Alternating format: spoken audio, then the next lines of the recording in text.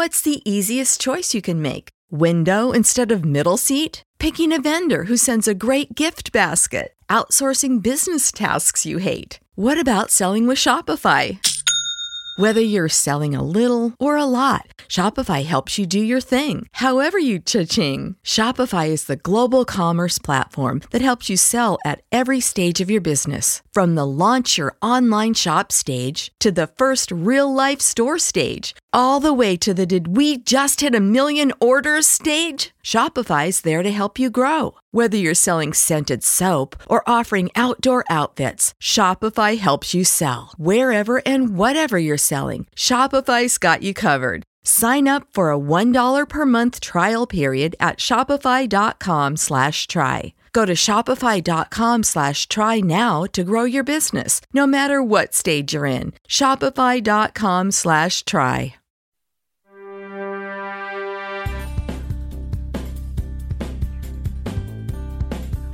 Welcome to Tell Me a Story I Don't Know, a refreshing and captivating interview with top sports personalities and their connections to Chicago. They reveal some entertaining, memorable, and emotional stories, some you've never heard before. I'm George Hoffman, and please make sure you subscribe to Tell Me a Story I Don't Know on Apple Podcasts, Spotify, and wherever you get your podcast. And don't forget the free TuneIn app. We're there too. Tell Me a Story I Don't Know is presented by Vienna Beef, makers of Chicago's hot dog, and a Chicago landmark business since 1893. There is nothing like a Vienna hot dog or one of their Polish sausages, and their products are available coast to coast at viennabeef.com and through Amazon. Tell Me a Story I Don't Know is also sponsored by the Paulina Market, Chicago's top purveyor of fine meats, poultry, fish, fresh, frozen, prepared foods, wine, beer, and now serving fresh sandwiches. They've been a staple in the city since 1949. This week, we feature the man known as Greenie, Mike Greenberg. A metrosexual was a much nicer word for what they used to call people like me, which was a narcissistic pretty boy. I'd much rather be a metrosexual. Greenie is not a narcissistic pretty boy. On the contrary, he's established himself as one of the most popular and learned journalists in the industry. He currently hosts Get Up, a fast-paced early morning show on ESPN's TV side, then quickly reverts to radio, where he settles in to deliver 2 hours of Greenie. He spent 18 successful years doing mornings with Mike Golick, but it all started here in Chicago. His ties to the city are numerous, as are the books he's written, 6. And he danced at my wedding, and I at his.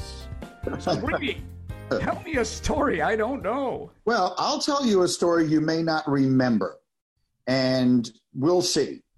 But my very, very, very first day in this industry, in the broadcasting business, I had just graduated from Northwestern, and through a connection of my father's, I got a job working 1 day a week at the old WMAQ news radio, which was on 670 on the AM dial at that time, where the Score has subsequently moved to.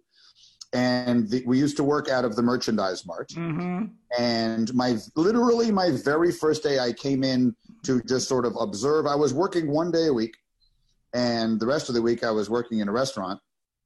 But my very first day, when I came in to observe what was going on and what my responsibilities would be and all the rest of that, my job was basically to just help out the sports anchor of the day, however I might be able to be of assistance. And the idea was that particularly on Saturdays, this was in the fall, on Saturdays I would keep track of all the college football scores and everything else. But my very first day, the sports anchor of the day was George Hoffman. And you let me come into the studio with you. I still remember it. We would sit in this newsroom, and you'd have to walk down a little hallway to get into the studio where you would go on the air. And I said to you, is it okay if I come with you? And you said, yes, I don't mind an audience.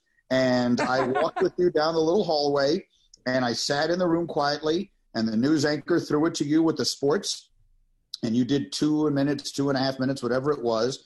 And I was just sitting there watching, and I remember thinking to myself, like, that's my dream. If I could just get that job, if I could just be the person who does that, who comes on twice an hour and gives you the sports update, like, what a great life that would be. And that was really the beginning of it for me. That was my very first day. I don't think I got paid that day because I think I was just observing. So I didn't start getting paid my $6.50 an hour until I came in to start actually assisting. But that was my very first day in any meaningful way in the industry. This would have been late August of 1989. And you were the anchor, and you were very nice to me then, and you were subsequently very nice to me for the remainder of the 7 years that I continued working in Chicago and beyond. When we had to go from wherever we were, the newsroom, to the studio, you had to call an Uber. There were no Ubers back then, but it was a long trip. It was a harrowing trip. It's like you looked at the clock, and suddenly it's like, I'm on the air in a minute. Geez, you got to run to get there. And it was such a great, those were such great days for me. I mean, if there's one thing I think I've done really well in my professional life, is that I think I have done a good job of really observing. Like in my young life, I wanted to be an actor, and my problem is I can't act, I can't sing, and I can't dance. I'm terrible at all of those things, and so I was never going to be an actor, but I wanted to be. And one of the skills that an actor has is observing, and I think I've always done a good job of observing successful people that I'm around, and learning about what makes them successful. And so in those days at WMAQ, it was you, and it was Tom Green and Ron Gleason and Steve Alton. And I learned a lot from just watching you guys and how you did it. You all had kind of your own different styles. And I learned a lot from that. And it was from that job that I ultimately got a job at The Score, where you and I subsequently went to 1992, I guess it was. And that obviously was a big thing for me. And then I started learning from the people over there. But I definitely started learning how to do this. My first education in how to do sports, particularly on the radio, was from you and the other guys at WMAQ, and it was invaluable. Before we get into your memorable stay with us here in Chicago, I want to clear this up right from the get-go. You are a self-described metrosexual. I honestly never heard of the term until you first used it years ago. So tell me a story I don't know about being a metrosexual. Matter of fact, what is a metrosexual, and where do I sign up? So a metrosexual was a much nicer word for what they used to call people like me, which was a narcissistic pretty boy. I'd much rather be a metrosexual. Well, I mean, I will tell you a story that when I would come to work in the newsroom at WMAQ at the Merchandise Mart, and you remember what it was like there. It was, and this was before any radio was on TV. So no one was going to see anybody. I wasn't even on the air, so it wouldn't have made any difference.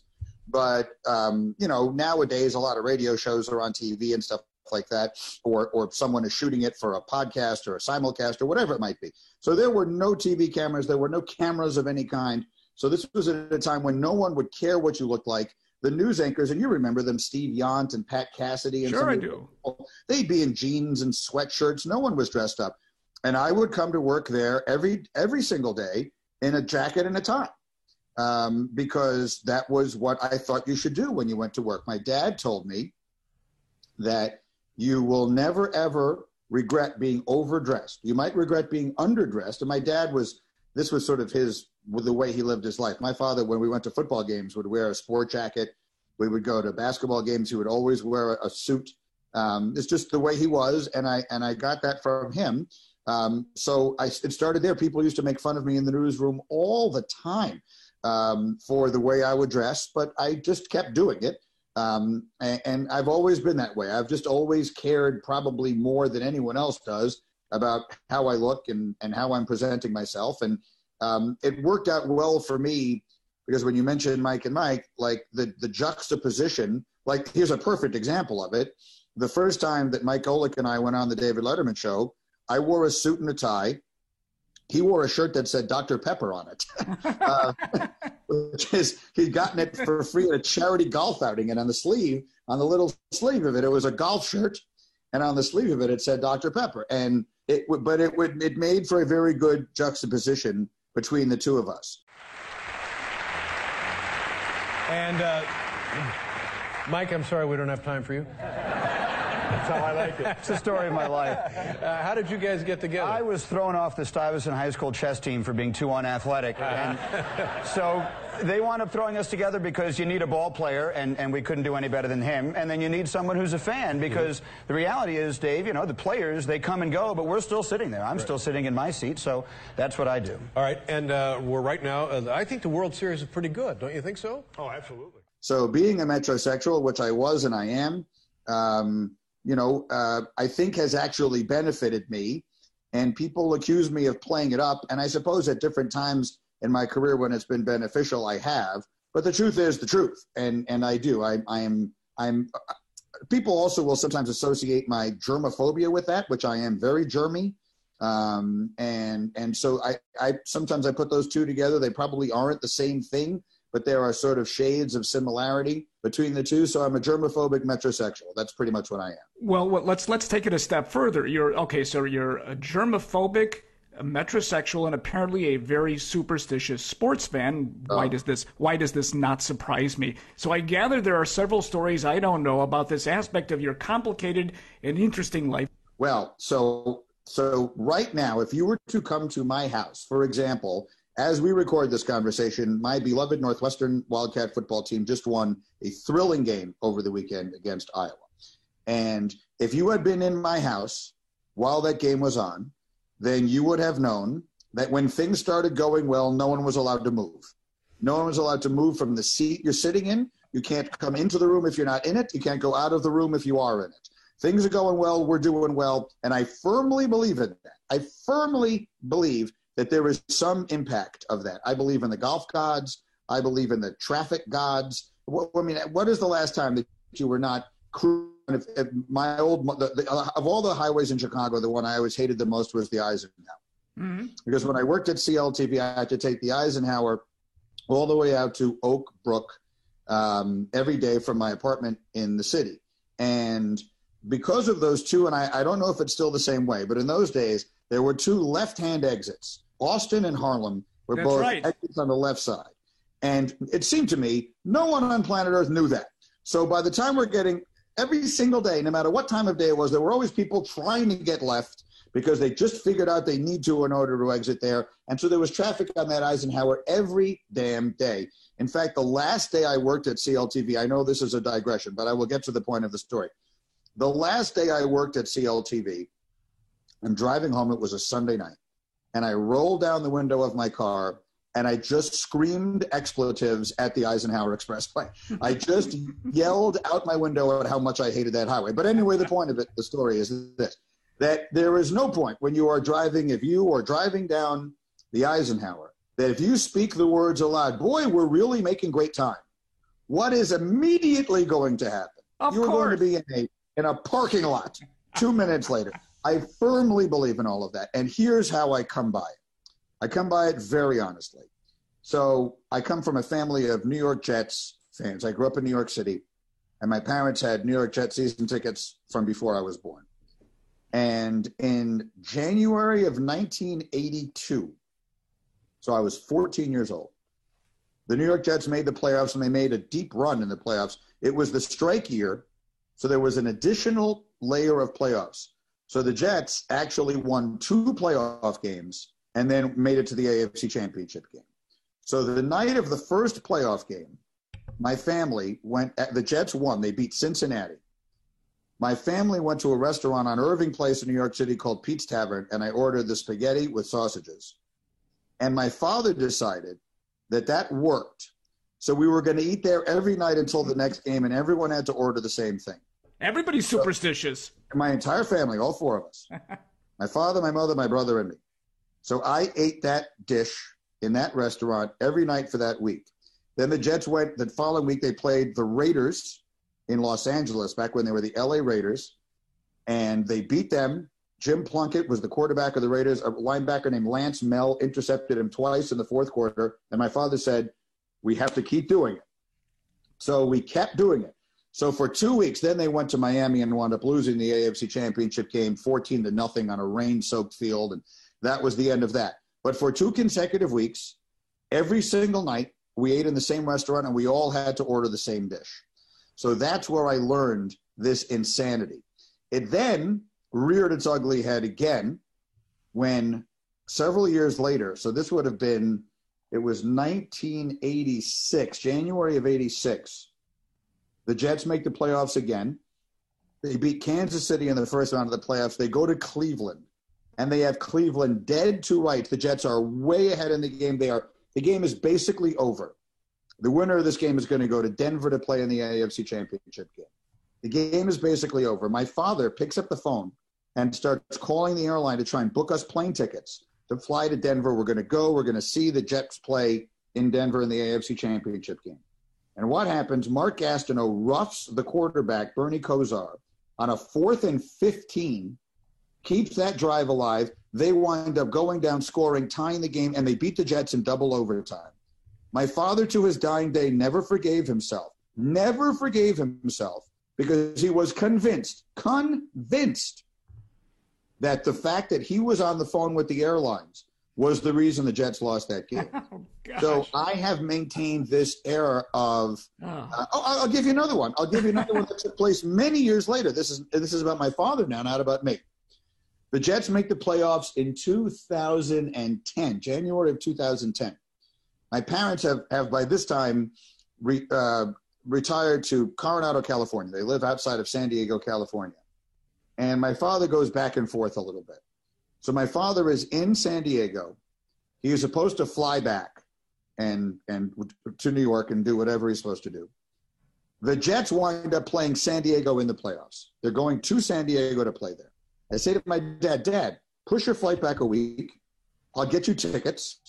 You'll go to the game and you go see the Jet game in the playoffs in San Diego. He said to me, I'll never forget it, Michael, if I change my plans and go back next week, there's no question the Jets will lose. And so he flew back. Instead of going to the game, the Jets were playing in San Diego. He flew back to New York and watched the game from New York on television rather than going, because he was convinced that if he changed his plans, it would have been the reason the Jets lost. And oh, by the way, they wound up winning that game. So maybe, just maybe, he was right. So I have been incredibly superstitious about sports and other things, but primarily sports, all of my life, and those are the reasons why. Tell Me a Story I Don't Know is presented by Vienna Beef, Chicago's hot dog, and a Chicago institution since 1893. If you've had a hot dog, chances are it was from Vienna. And did you know there are more locations selling Vienna in Chicago than McDonald's, Burger King, and Wendy's combined? There's nothing like biting into a juicy and delicious pure beef Vienna hot dog dragged through the garden, which includes yellow mustard, onions, relish, tomatoes, sport peppers, pickles, and some celery salt, and oh, those Polish sausages dripping with flavor. And look for the new spicy smoked sausage available in your local retail stores. It includes a perfect blend of seasonings such as crushed red peppers and brown sugar, creating a bold and zesty taste. Vienna products are available in restaurants, grocery stores, and entertainment venues such as the ballpark, Sox and Cubs, stadiums, museums, and the zoos.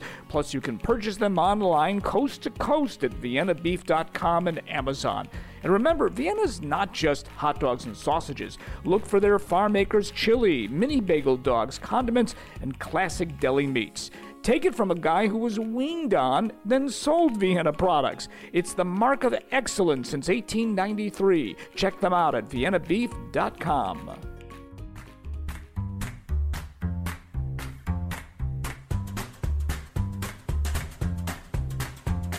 The easiest way to hear more great guests on Tell Me a Story I Don't Know is to follow me on social media at George Ofman. That's OFMAN, just one F on Twitter, Facebook, and Instagram.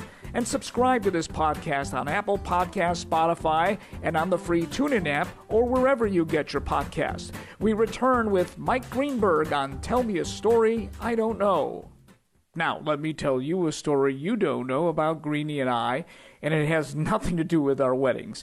We were one of the last hires at WSCR The Score, the first all-sports radio station in Chicago, which made its debut in January of 1992.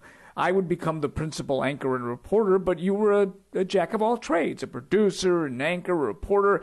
And in 1994, I was sent to Mesa to cover the Cubs in spring training, but you were asked to cover Michael Jordan. Only it was in Sarasota, where he was making his debut with the White Sox. So tell me a story, Greeny, I don't know about that very unique experience.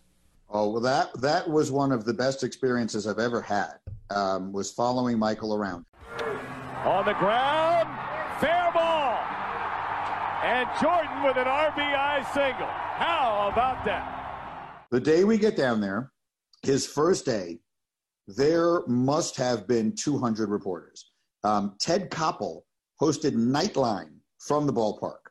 It was one of the biggest stories. It was jam-packed, mobbed. Within 2 or 3 days, there was the Chicago Sun-Times, the Chicago Tribune, the Daily Herald, and me. And that was it. So it went from 200 reporters to 4 in about 3 or 4 days.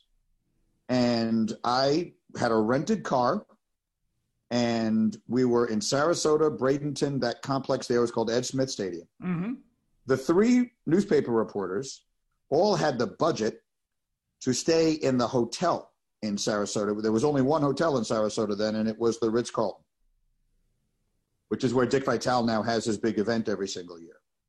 The Score, we didn't have the budget to put me there because I was there for 6 weeks. So we rented me a room on Siesta Key in a 6-bedroom house. I literally just had a room in a house. The other 5 occupants of this house were women, I'm going to say median age 87, which is what Siesta Key, Florida is. And I'm living in this house. Now, you remember what our job was then. We'd have to call in and do live reports on the radio. Yep. And we were just there were no cell phones. So I would pick up the phone in this house, which was just one line that everybody would use. And there were times when I was on the air and one of the women in this house would pick up the phone and start dialing. And I finally had to leave.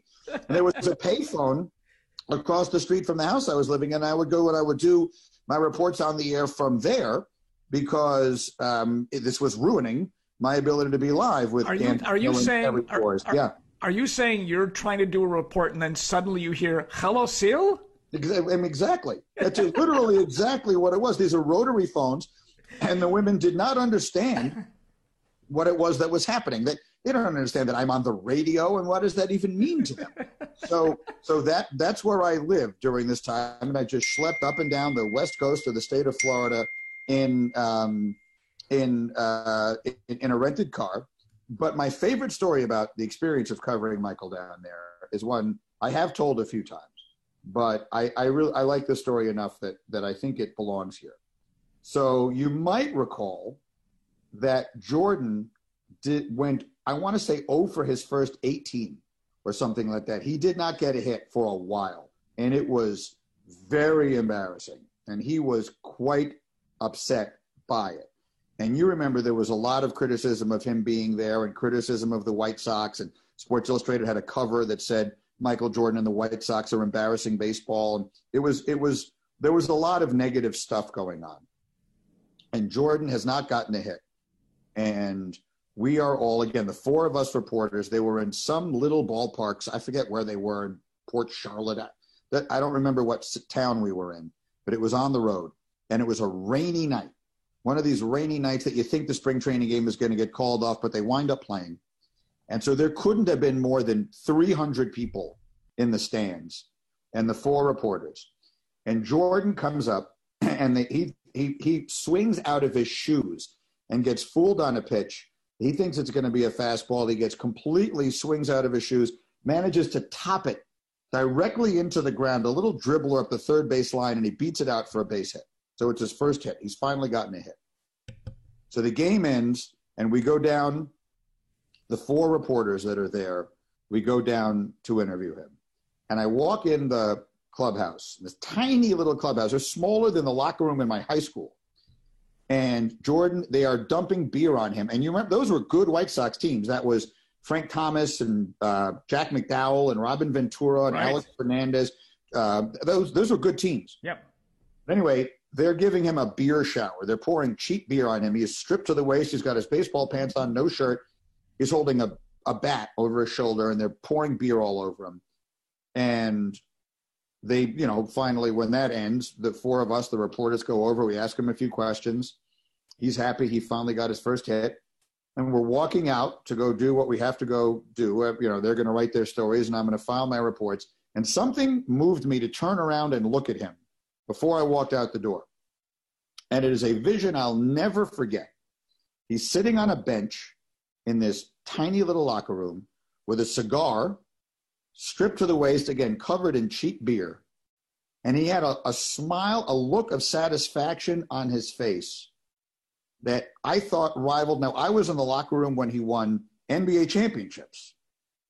And I'm telling you, there was a look of satisfaction on his face that rivaled anything I had ever seen from him before, because this was something that he had set his mind to and wanted to do so badly. And I have many times told that story and said that, to me, the lesson I learned from that is that in life, you can't just celebrate when you smash one off the left center field wall and you go in for a stand-up double.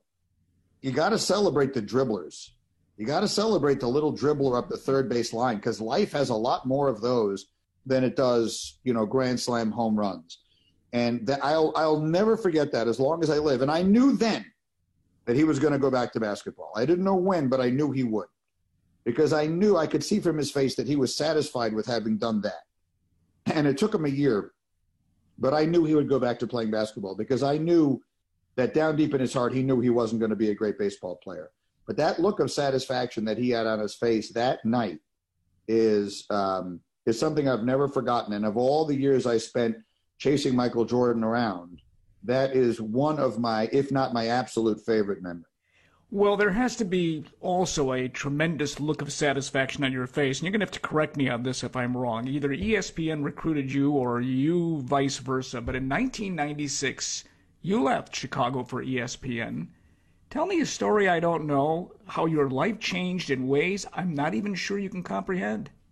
Well, so I went to audition. So I was anchoring at that time at CLTV. So I was at the Score, as you were, from January of '92. When I started, I was purely a producer. I would produce the midday show, which was Mike North and Dan Jiggets, and the afternoon show, which was Terry Boers and Dan McNeil and Brian Hanley. This was before it became just the Heavy Fuel Crew show. Mm-hmm. Each of those shows had their own primary producers. Jesse Rogers produced the middays and Judd Surratt produced the afternoons. And then they had a floating person who would kind of help out on both shows, and that was me.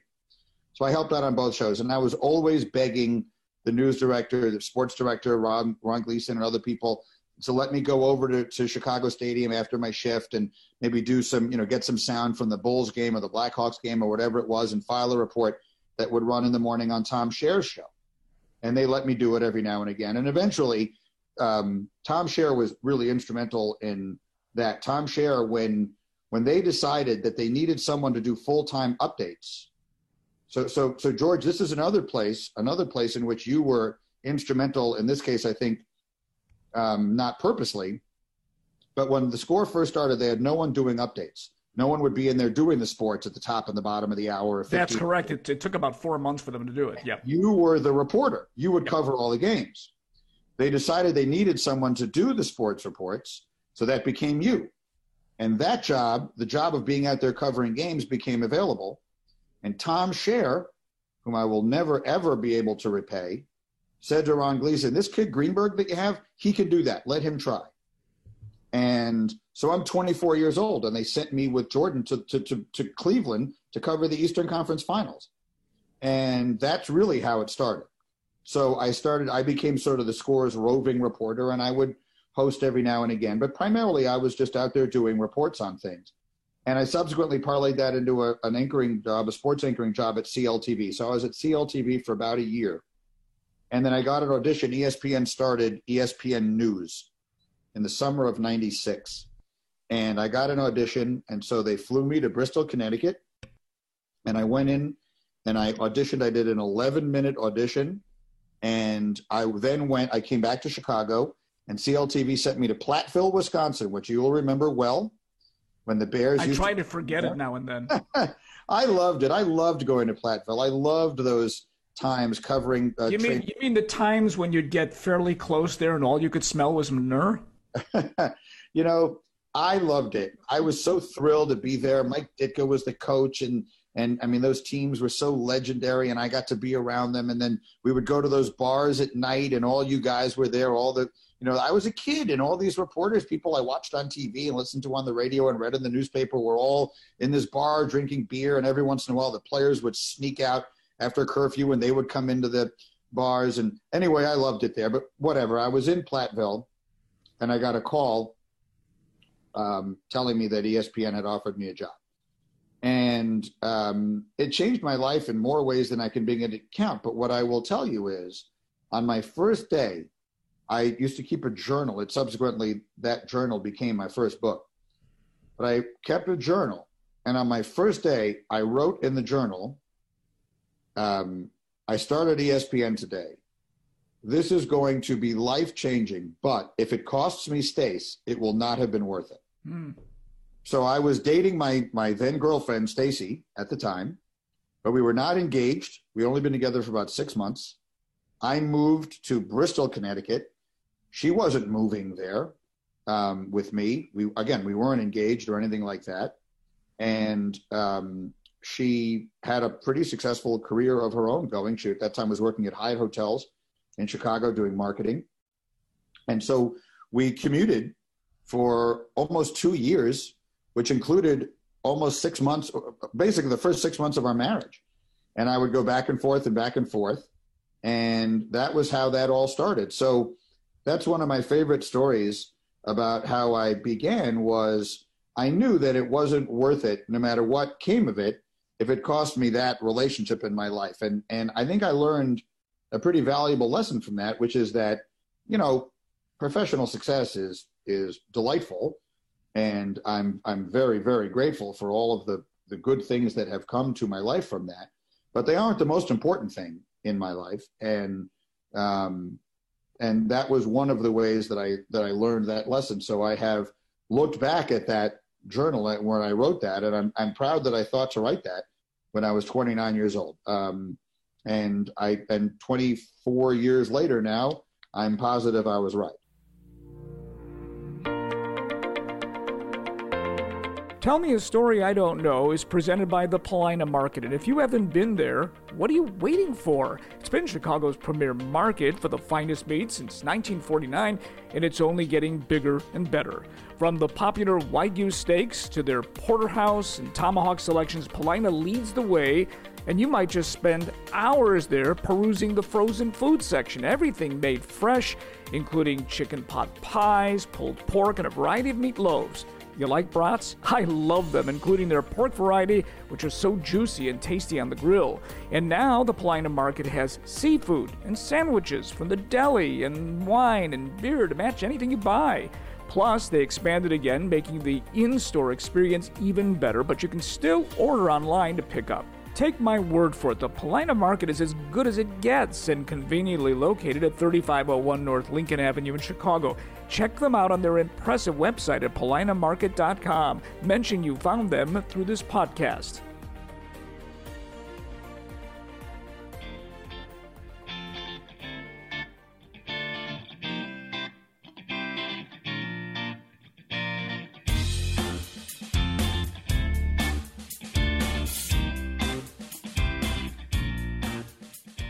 This is not, in my mind, a referendum on LeBron is better than Michael. Right. But it is a referendum on Michael is not better than LeBron either. You can't be better than this guy is. He continues to play better and better at an age where every historical great has started going in this direction. He's going in this direction. He's playing better than he ever has right now. And yet immediately go to Twitter when these games end, and all you get are people knocking LeBron James for no reason. With ESPN's Mike Greenberg on Tell Me a Story I Don't Know. You attended Northwestern, where I've seen your ESPN cohort, Mike Wilbon, several times. During your time there, the Wildcats football team was, well, shall we put this, not so good. But there was a quarterback there named Mike Greenfield, which sounds as if maybe people could confuse Mike Greenfield with Mike Greenberg. Tell me a story I don't know about the two of you. You're going to love this. So... all through my high school years, I played the trumpet, and I was in in high school in New York City. I went to Stuyvesant High School in New York City, and there was a symphonic band, and I played the trumpet in that for 4 years. And so my orchestra teacher, whose name was Max Watrous, Mr. Watrous, is no longer with us. But of all the teachers that I had in school over on my entire high school experience, he was the one I was closest to. He wrote my college recommendation. And the funny thing about him was he always called me Greenfield. He got my name wrong all the time. 4 years I sat in his classroom or in the orchestra room. 4 years I played multiple solos, and my parents would laugh about it. Every time I played a solo in one of our pieces at one of our recitals or concerts, he would say, and the trumpet solo there was played by Mike Greenfield. He got my name wrong all the time. So I go to Northwestern.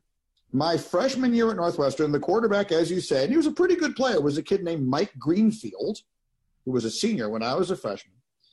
And the very first game that we play, my freshman year, we played Northern Illinois, and we won, and Greenfield had a huge day, and he was named the Big Ten's Offensive Player of the Week. And so there was a little article in the paper that said Mike Greenfield named Big Ten Offensive Player of the Week. And so I cut that out of the newspaper, and I mailed it to Mr. Watrous, and I said, just wanted you to know how well I'm doing in college. And I'm sure that he was the most confused person in the entire world, because there was no conceivable chance that I could have been the quarterback on the football team and he wouldn't have known it, A. And B, there was no conceivable chance that I was the quarterback on the football team because I'm me. So I'm sure that always confused him, and I felt a little guilty about it, but I also laughed a lot. And that is one of my favorite stories. He was my favorite teacher, and that is one of my favorite stories. You know, with all that you were doing in front of a camera and behind a microphone, you also found time to write 6 books, several of which were on the New York Times bestsellers list. Tell me a story I don't know about one of them, entitled All You Can Ask For, in which you donated all the proceeds to the V Foundation for Cancer Research. Still do. 100% of the author's proceeds. That book still sells pretty well during Breast Cancer Awareness Month. When my daughter Nikki was in preschool, we befriended, she had a little classmate, a kid named Walker. And so the kids were 2. And Walker's mom was a woman named Heidi. And she was, the first day that we brought our kids, we dropped off our kids to school for the very first day. And that's a traumatic day for parents. We dropped off Nikki at school for her first day. And Stacy was out to here pregnant with our son, Stephen. And Heidi was out to here pregnant with their daughter, Georgia. And as out to here pregnant women tend to do, they kind of sought each other out and became immediate close friends. And Heidi became one of our family's closest friends. Our families traveled together for years and became incredibly close. And in 2009, Heidi was diagnosed with breast cancer. She had pain in her back, and she did all of the things that you would do if you had pain in your back. She went to a chiropractor, she went to a doctor, she went to this and that. Ultimately, someone says we really should do a CAT scan, and it turns out that she had breast cancer that had spread to her bones. And she was basically given a death sentence. And she died on September 30th of that year at the age of 43. And I was sitting at her memorial service, which my wife organized, at the Westport Country Playhouse, which is a huge and beautiful theater in Westport, Connecticut, where we live. And I was sitting directly behind her kids. Walker was 9 at the time, and Georgia was 6. And I remember feeling more angry than I've ever been in my entire life. It was the most unjust thing I had ever watched happen up close. Like, she was the healthiest, most delightful person you ever met. She did not smoke. She was incredibly athletic and outdoorsy. She loved to ski. She was just fabulous. And it was so unfair. And that night, we went home, and I said to my wife, Stacy, I'm going to write a book. I'm going to write a book about women living with cancer, and we're going to donate 100% of the proceeds to the V Foundation. And I did. And to date, we've donated well over $200,000 in her name. We started a charity called Heidi's Angels, and we have donated all of that money in her name, and we will continue to. So the book is called All You Could Ask For. And if anyone listening to this conversation buys it, whatever portion of the proceeds go to the author, that money will be donated to the V Foundation to combat breast cancer. And, she was, her kids now, Walker is in college. Georgia just graduated and is taking a gap year because of the COVID.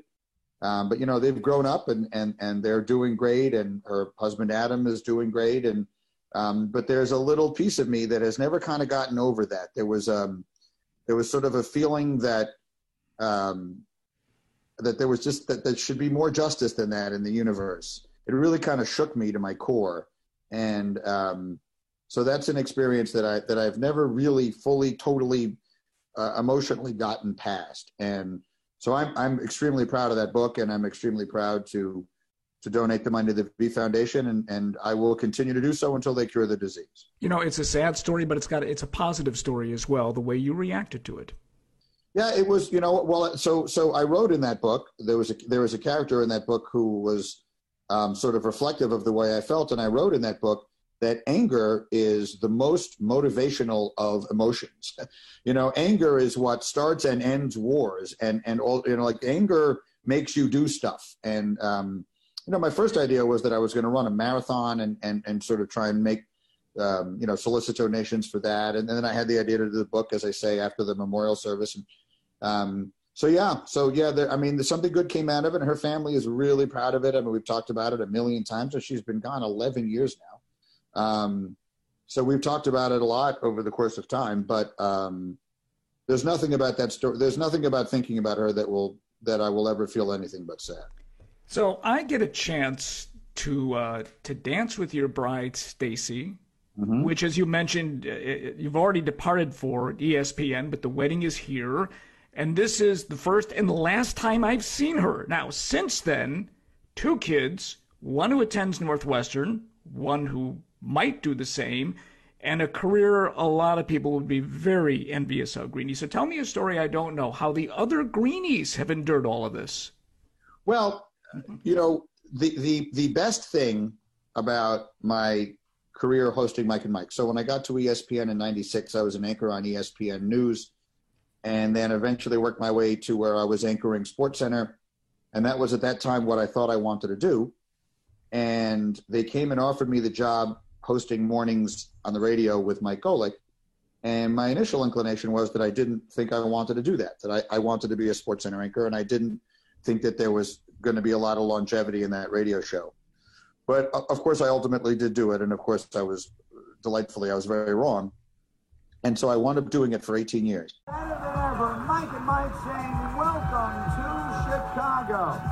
Finally, the day is here, and we are live at Harry Caray's in appropriate places tonight. We have one of the great events on the sports calendar, the NFL Draft. And if you're excited for that, you have come to the right place. We got Shefty coming by. We got Lewis Riddick. We got McShay. We got Gruden. We are ready to go. The first year that we went on the air, so we launched that show in January of 2000. My daughter, Nikki, the older of my 2 children, was born in September of that year. So throughout their childhoods, Stephen was born in December of 2002. So he's going to turn 18 in a month. So throughout basically the entirety of their childhoods, I had a job that ended at 10 o'clock in the morning. So I was at school pickup, I'm not exaggerating, every day. And there is a chapter in my first book, which is titled All the Moms and Me. Because it was everywhere I went, it was always all the moms and me. If there was a play date, it was all the moms and me. If there was a park day, there were no other men in our group. I'm sure there were other men who were working from home at the time or who were not working, were stay-at-home dads. This is not meant to be a generalization. It is purely an observation about what was going on in my life at that time. Everywhere I went, it was all the moms and me, because my wife, Stacey, was working full-time in an executive capacity at Starwood Hotels. And I was home with the kids, and I would pick them up from school, and it was the best. And so I wouldn't trade that for anything. So I would say I spent as much time with my kids when they were little as any working parent I know. And for that, I am forever grateful. And I continued doing it until they no longer wanted me to, until they became extremely embarrassed by having their dad around so much, especially when their dad is making a fool of himself on TV and radio all the time. They were mostly embarrassed by me. So that I would say is probably the most important thing I can tell you about my family, is that I had the opportunity to be around my kids so much when they were little, and my God, am I glad for that. Like, when they get bigger and they go off, and then Nikki goes off to college and all that, like, I'm just so glad I had that. I'm just so glad I had that time, and I miss it, and it makes me sad thinking about it. And there are little pieces of it that, like, you never get over your kids growing up. I mean, it's like a little piece of you dies, but there's so much, like being around them as much as I was able to be around them left me in a place where I had so many pieces that even if some of them die, like, there's still so much left in there. So now I'm kind of rambling, but I guess the point of the story is, I was able to be with my kids because of my career, because of the specifics of my career. I was able to be around them a lot. And that's the best thing of all the great things about that job, which was a great job. That was the best thing about it. I ask this final question of all my guests. Greeny, what would you have been if not for the media? Well, as I told you before, I would have. My dream in life was to be a Broadway musical star. And I had two major hindrances, which is that I cannot sing and I cannot dance. That's not good. That's not what I would have been. That's what I would have liked to have been. If you had said to me, if I could live my life over again and have been anything I wanted to be, that's what I would have been. I would have been playing Sky Masterson on Broadway in a revival of Guys and Dolls, and I would have been up there singing Luck Be a Lady, and I would have been the happiest person in the world. What I would have done, I'm sure, is go to law school. So my father was a lawyer. My parents were, first, I think you and I grew up somewhat similarly, in that our families were Jewish immigrants. And how many generations? Were your parents born in this country? No. My parents were born in Europe. Okay, so my parents were Matter born. of fact, I'll take it one step further. I have two brothers. They were born in Europe. So I'm the only one born here. Got it. So I'm a generation ahead or behind, however it should be described, of that. So my grandparents all came here from Poland. My parents were born here, but they were born penniless. They were born into abject poverty in the Bronx, New York. And the dream, I think, of all of families at that time, particularly in that ilk, were that the kids would go on to become doctors or lawyers or something like that. And my father was the hero of the family because he became a lawyer. And I remember when I told my grandma that I wanted to be a sports announcer, she said to me, Michael, why can't you be something good? It's a true story. Because the dream then, I think, certainly of Eastern European, I can speak only for my own people, but, of Eastern European Jewish immigrants, was that the children should be, well-educated and go on to these kinds of what they could perceive to be incredibly prestigious professions, medicine and law. And so I think in my own mind, I think the expectation of my family was always that I would become a lawyer like my father. And I think that, I don't know that I had a specific amount of time in my head, but I think I always figured I'll give this a try. I wanted to be a sports announcer. I'll give this a try. And at some point, if it's just obviously not going to happen, I'll go back to law. I'll go to law school and I'll become a lawyer. So I think that's probably what would have happened in my life. If things had not progressed when I was, working in Chicago, if I don't know exactly how to guess how many years, if 2 or 3 years had gone by and it just didn't feel like I was getting anywhere, I think I probably would have gone to law school and become a lawyer. So I think that's what I would have been had it not been for the media. Mike Greenberg, thank you so much for telling me a story I don't know. George, it is great to reconnect, and I'm so happy to hear your voice, and I'm so happy to hear that all is well. And I hope that the next time we do this, we can do it in person over dinner and many drinks. Sounds good to me, Greeny. My thanks to ESPN and the David Letterman Show for those wonderful highlights. Thanks as always to TJ Reeves for putting this podcast on the map, Will Hatzel for his deft editing, TT Schinken for her artistic touch, and Ken Schreiner for always being there. And of course to our presenting sponsors, the Paulina Market. Find them at paulinamarket.com, and the Vienna Beef Company, in business since 1893. You can find them at viennabeef.com. Join me next time for another edition of Tell Me a Story I Don't Know. I'm George Hoffman, and that's all she wrote.